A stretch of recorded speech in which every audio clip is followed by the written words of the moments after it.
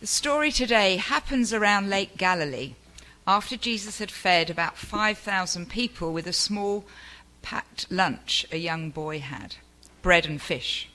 Pretty amazing, the serving bowl never seemed to be empty. And as a result, people began getting very interested in Jesus, realizing he was something else. So you can imagine they flocked to him a bit like they would a celebrity. But Jesus managed to dodge the crowd. Then the crowd began hunting for him all over the side of the lake that they were on, and the disciples, but without success. So let's take up the reading in John chapter 6. So when the crowd saw that neither Jesus nor his disciples were there, they got into the boats and went across to Capernaum to look for him. They found him on the other side of the lake and asked, "Rabbi, when did you get here?" Jesus replied, "I tell you the truth, you want to be with me because I fed you, not because you understood the miraculous signs. But don't be so concerned about perishable things like food. Spend your energy seeking the eternal life that the Son of Man can give you. For God the Father has given me the seal of his approval." They replied, "We want to perform God's works too. What should we do?" Jesus told them, "This is the only work God wants from you. Believe in the one he has sent." They answered, "Well, show us a miraculous sign if you want us to believe in you. What can you do? After all, our ancestors ate manna while they journeyed through the wilderness. The scriptures say Moses gave them bread from heaven to eat." Jesus said, "I tell you the truth, Moses didn't give you bread from heaven. My Father did. And now he offers you the true bread from heaven. The true bread of God is the one who comes down from heaven and gives life to the world." "Sir," they said, "give us that bread every day." Jesus replied, "I am the bread of life. Whoever comes to me will never be hungry again. Whoever believes in me will never be thirsty." This is the word of the Lord. Thanks be to God. If you were to draw a timeline of the book of John, the line wouldn't be straight. It would look something like maybe what a preschooler would draw if you gave him a Sharpie and turned him loose on a vacant wall. I have some experience with that in my life. John is not concerned with telling the story of Jesus in a linear fashion. He roams around. He doubles back. He puts Jesus in geographical places that are nearly impossible to explain as they relate to each other. And with a free hand, he scribbles his account of the gospel with a burning ambition. These things are written that you may believe that Jesus is the Christ, the Son of God, and that by believing in him, you may have life in his name. That's John's ambition. Not to give a linear account of Jesus' life, but to take these different events of Jesus' life and to showcase them. The order to John is secondary. The message is primary. So today, the lectionary reading is from John chapter 6.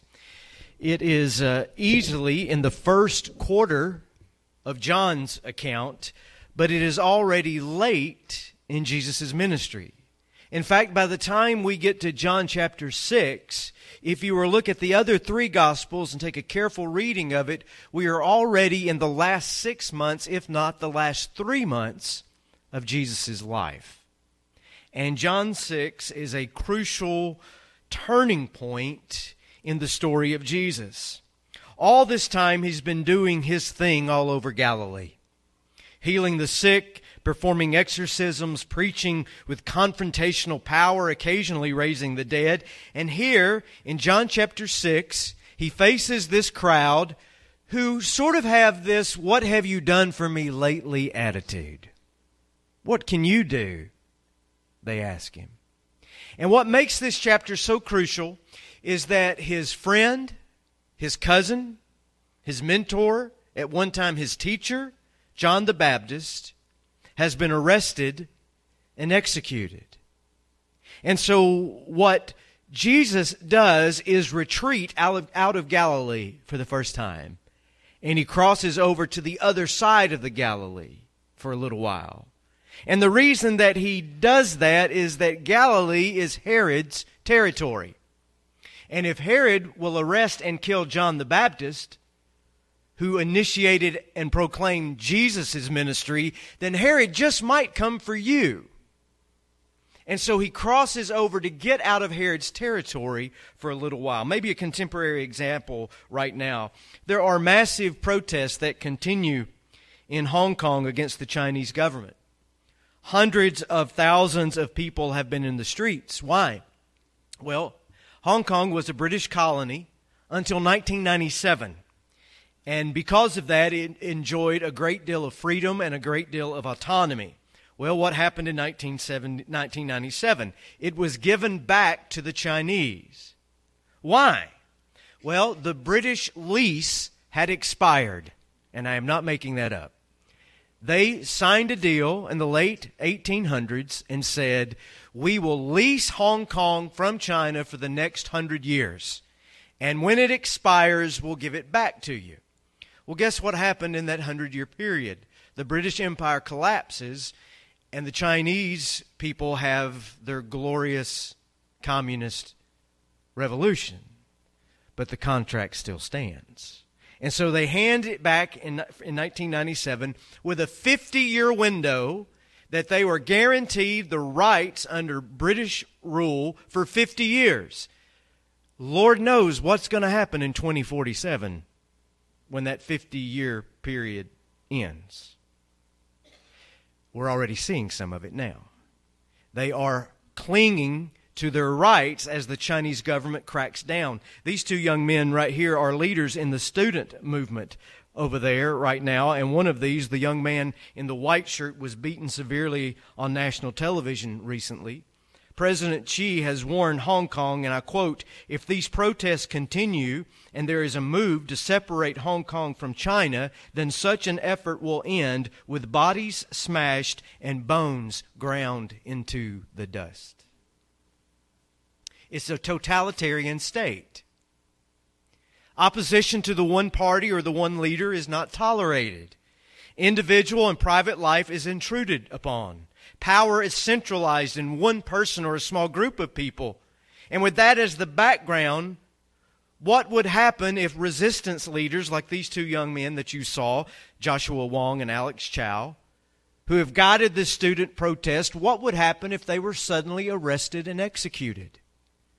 The other student leaders would probably get out of Hong Kong about as quickly as possible to regroup and figure out what to do next. Now you have the context for John chapter 6. John the Baptist is arrested. John the Baptist is executed. He's one of the men of the people that was always banging on about the kingdom of God and always confronting the powers of the day. He's now been removed. Jesus is the next guy with a target on his back. Jesus has to withdraw. And make no mistake about it, that Jesus lived in a totalitarian time. He lived under a totalitarian regime.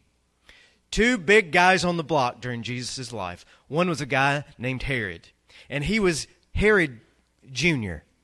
Big Herod, Herod the Great, was the one who tried to kill Jesus when Jesus was a baby.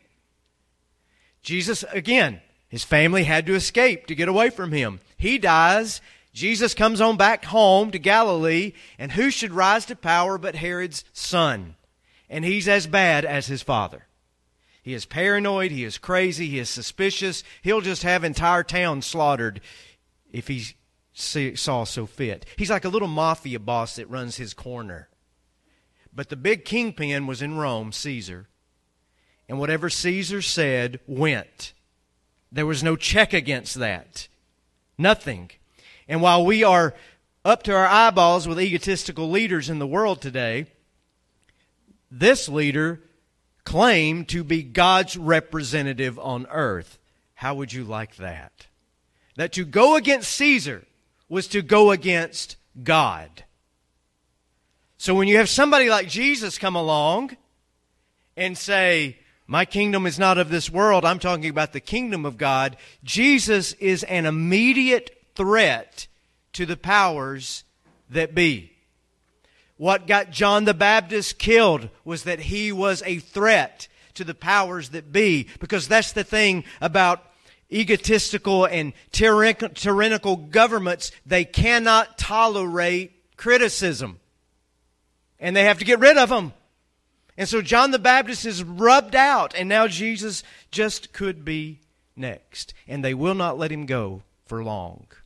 And what ultimately got Jesus killed was not that he was preaching about heaven. What got Jesus killed was not him saying, believe in me and you'll have life. What got Jesus killed is when he showed up in Jerusalem on that Passion Week, and he pointed at the powers and he pointed at the temple, and he said, you're all corrupt and it's all coming down. You've all turned your back on God. You've all forsaken the roots of who you really are. And that is when the authorities said, this guy has got to go. Now, we have taken Jesus and we have transformed him into less than the radical that he was. Let there be no mistake about it. Jesus was a radical. Jesus was a revolutionary. Jesus was a troublemaker.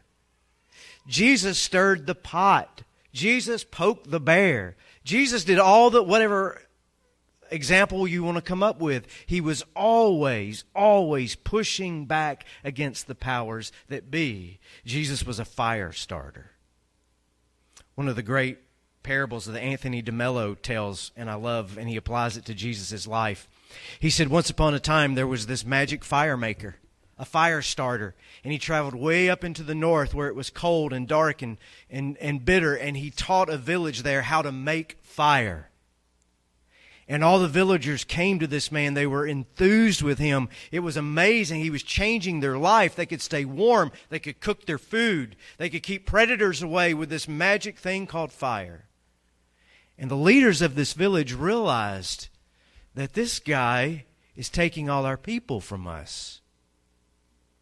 And so they poisoned him. And then the people in the village said, you did this to the man that we loved and the man that we followed. And the leaders came up with a clever idea. You know what they did? They gathered all of the fire maker's words and they put them in a book. And they built a building to honor the dead fire maker. And they took all of his tools that he had used to make fire and they put them in a magic case for people to come and see. And then they started saying things like, you're right, we respect the fire maker. So read his words, come look at his tools, come to his temple. Now, if you don't do that, you're going to get in real trouble. And Anthony DeMello says they did all of these things to revere the fire maker, but in the end, everybody forgot how to make the fire. That's what we do to Jesus. Oh yeah, we'll worship him and respect him and venerate him. Ask him for something when we need him. Pull him out like a lucky rabbit's foot. A talisman that we rub as a charm. Maybe he'll do something for us. But where is the fire? Where is that revolutionary spirit that burned in that man and burned in Galilee and God willing will burn in our hearts? We tend to take Jesus and make him safe. Have you noticed that? We keep Jesus safe. I don't know how it happened. This radical first century preacher, and now he's in a nice pinstripe suit and speaks at Rotarian meetings and votes with the Young Republicans and just, what happened? Jesus rejected all of that. Because what you have in this text today is this crowd comes to Jesus, and you know what they want out of Jesus? They want Jesus to be their hero. They want Jesus to fill their bellies. They want Jesus to craft his agenda to theirs. And what a challenge to say to the Lord of the universe, show us what you can do. The arrogance of such a thing. What have you done for us lately? Well, I just fed your bellies 2 days ago. And Jesus says to them, the only reason you're here now is because your bellies are full. You follow me because of what you think I can do for you. You follow me because you think of what I might give you. Tell me, does human nature change? How many people say, oh, I'm all about Jesus, so long as a cross isn't involved? I'm all about Jesus so long as it doesn't ruffle any feathers. I'm all about Jesus so long as I can keep pursuing my ambitions and do what I want to do. I'm all about the glory, but we're not a whole lot about the crucifixion, are we? Jesus rejects all of this. Look at verses 28 through 30. This is the crux of it. We want to perform God's works too. Translation, we want power. We want to be in charge. We want this thing that you've got. What should we do? Jesus told them, I love this verse. This is the only work God wants from you. Believe in the one He has sent. That's a liberating verse. I won't, but I could. What? Believe in the one. What a liberating thing. You realize, I'm going to go ahead and chase this rabbit. Do you realize the amount of labor and backbreaking work that religion has put on people's backs over the centuries? You got to do this. You got to do that. You got to dress like this. You got to look like that. You got to walk like this. You got to talk like this. And name it. Baptists, Catholics, Methodists, they're all guilty. Other religions are guilty. Just keep piling it on. Jesus said once to the religious leaders of His own day, you put heavy burdens on the people's backs and then won't lift a finger to help them carry them. Nothing's changed about human nature all these years. And what does Jesus say? Here's the work God wants from you. Believe in the one He has sent. That's like cutting the burden loose. Cutting the chains loose. You be you. Be free. Live. Follow Christ. Don't worry about all of this other stuff that is human, created, and man-made. Can I get an amen out of that one? And they answered, okay, we'll want to believe. Show us a miraculous sign if you want us to believe in you. What can you do?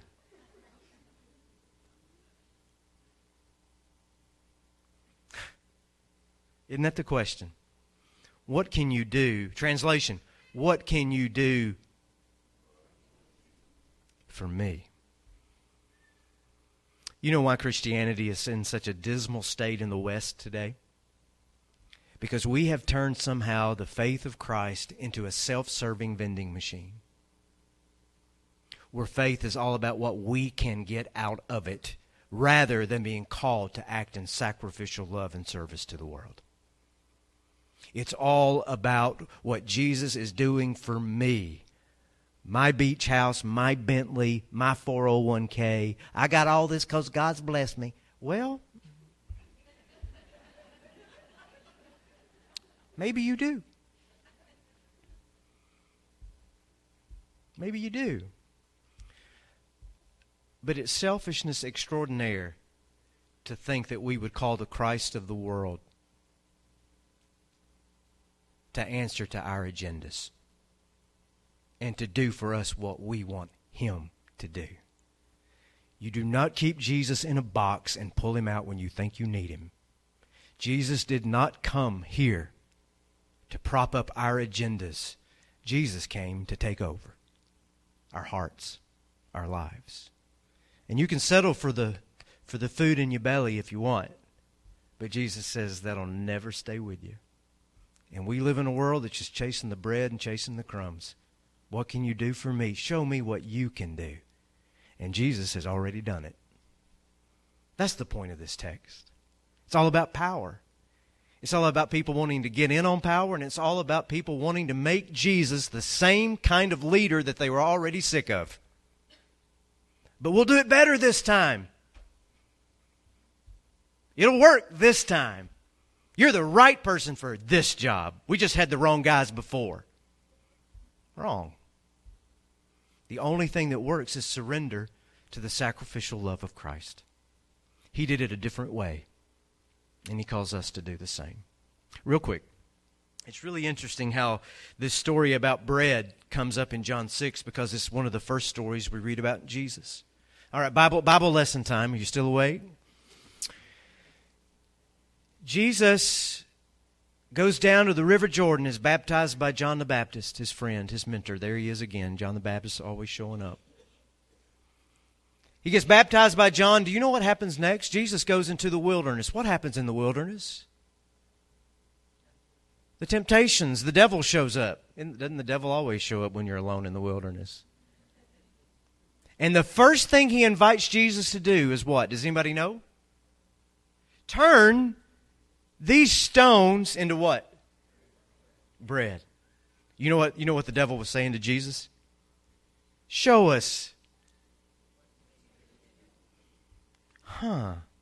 Haven't we heard this before?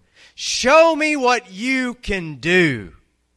And Jesus rebukes that, and Jesus resists that. Why? What's so wrong about making a few little easy bake oven loaves out here in the wilderness? What would be so wrong with that? You know what was wrong about it? The devil was inviting Jesus to become an economic welfare king. You feed all these hungry people, they'll follow you anywhere. That's what he was saying.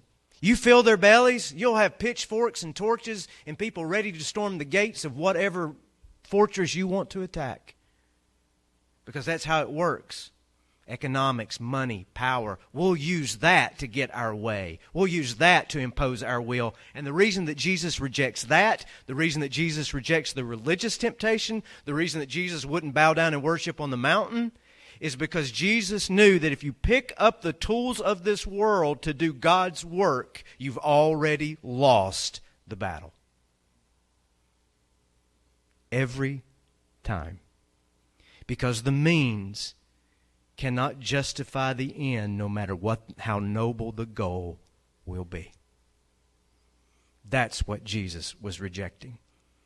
This world uses one way of achieving power and making impact. My way is different. My way is a suffering way. It is the way of the cross. It is the way of surrender. It is the way of sacrifice. It is not the way of seizing power and grasping and imposing my will or manipulation or force. It is surrender. And anyone who will follow Jesus is called to that same path. To put away our ambitions. To put away our what have you done for me lately ideas. And surrender. Last little story. There was a king who had no children.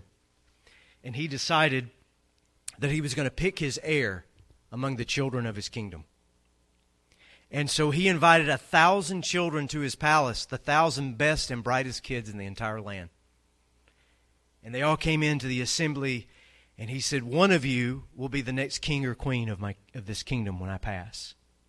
So here's the test. And he gave them all a seed. Take this seed home and plant it in a bucket. Come back in a year, and I'll make my decision over who is worthy enough to be king or queen. They all leave. One little boy in particular planted his seed in this little pot. He watered it. He fertilized it. He set it in the sun. Nothing. Nothing. Meanwhile, everybody else, their trees are growing. It's turning into bushes and flowers and trees. And it's like the botanical gardens. They all come by and laugh at him because his seed won't grow. The year passes. They all go back to the palace. They all bring in all these beautiful flowers and trees that have been growing in these pots. There's this one little boy. Nothing but dirt. The king looks out over all of them. Calls the little boy with just the pot of dirt forward. And he says this. A year ago I gave you all a seed to see who is worthy to become the next heir of my kingdom. The seeds I gave you had been boiled in water and poisoned. They were not supposed to grow at all. So I know that all of you have cheated. Except this one little boy who watered and fed and cultivated and did it with integrity. He is the only one worthy to inherit the throne. let it be with all of us. That no matter what the results are, and if we can't bend the arc of the universe in our direction, so what? Do what you do because it is right and good and honors Christ.